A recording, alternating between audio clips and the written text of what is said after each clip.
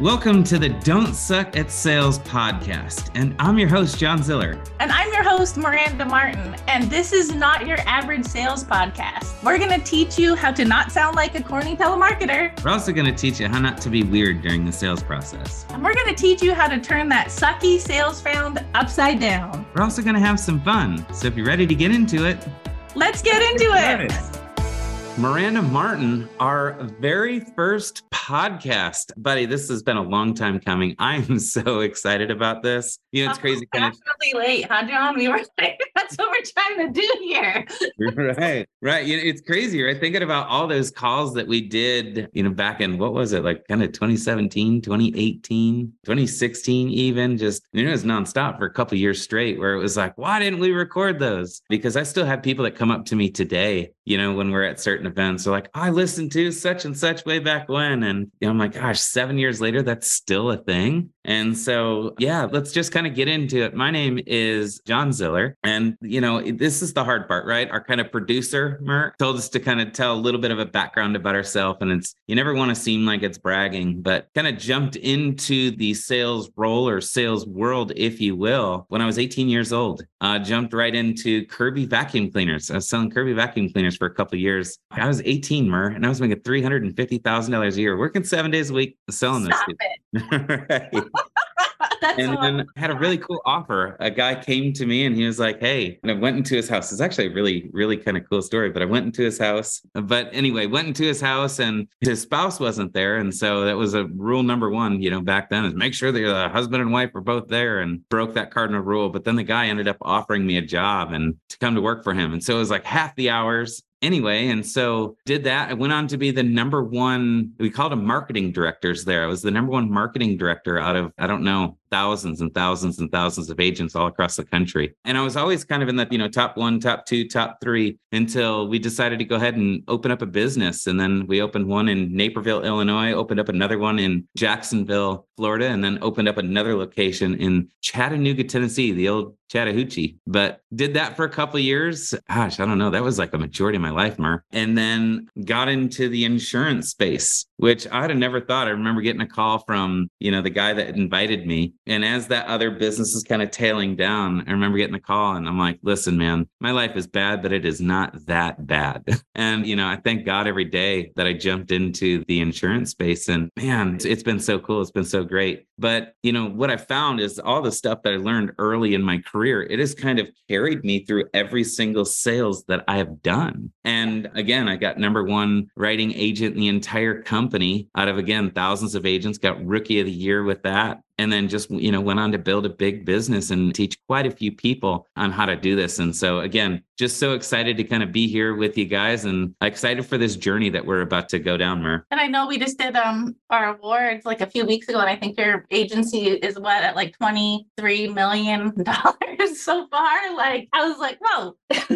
So congratulations. I know. I haven't seen those numbers before. Yeah, it's really cool. Really, really cool. Yeah, and that's actually, my story is completely different.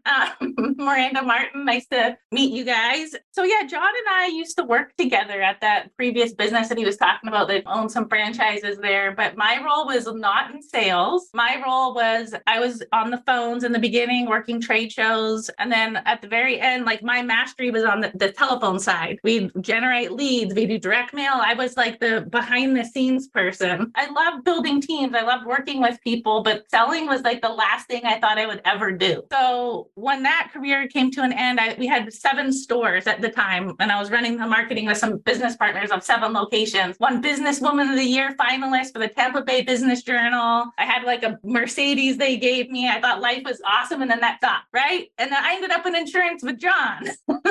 But what was crazy is everyone thought that John, they knew he was a good salesperson because he'd done it. He'd been on stage a ton of times. But when I showed up on the scene, it was very surprising to people when I won top female for the year, my rookie year in insurance. I was number 3 for the year. John was number 1 that year, but I was 3, okay? As a single mom.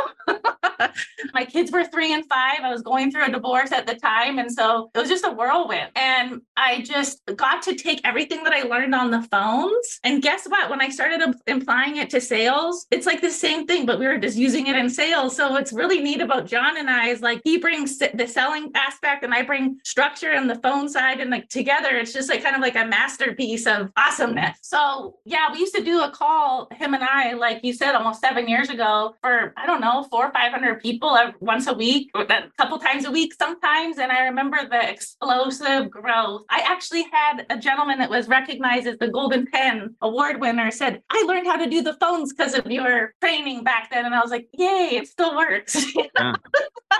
Yeah, no, you're spot on. And that's why I thought like back then it was just this perfect pairing, right? This perfect kind of partnership because yes, amazing on the phones, number one, but just even kind of on the sales side of it, the structure that you bring to the table, but the simplistic nature of it too, right? Because there will be times where my brain will go in that kind of like complicated, convoluted, like fourth and fifth level. And it's like, John, I'm not ready for that yet. Let's kind of go here and keep it super simple and transferable. And you really brought that to the table. And what was crazy, I think that year you did over $600,000 of annualized premium. And I know if you're not in insurance, that probably doesn't mean anything, but it's a lot.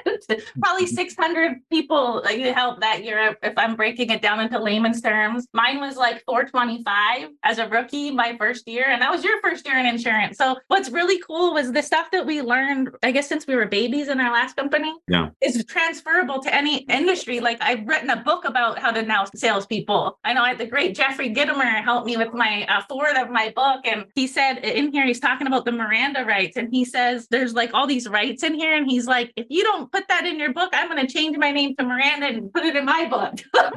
Right. So I don't know. It's just been such a cool journey. And like we were brainstorming about everything. Like there's literally years of sales training that we're going to put into this podcast. But before we used to do it, it was like long calls. These are going to be like 10, 15, maybe 20-minute like snippets on how to bring the best of the best forward. And it's not going to be the stuff that you've heard on all those other podcasts, right, John? That was our commitment. It's going to be Yeah, we definitely do. We want to just give you a different experience, right? And like we've read a lot of books, and then we've kind of conformed to a lot of our own stuff. And this is going to be transferable, not just if you're in insurance, just like she said, like we were, marketing directors, and like there was like this hardcore kind of one call, one close deal that we had to do from that perspective, all the way to, just everything in between. So yeah, I'm excited. Mer, let's kind of give them a little tidbit on kind of some of the stuff that we're going to cover so they can get excited to kind of follow us and make sure that,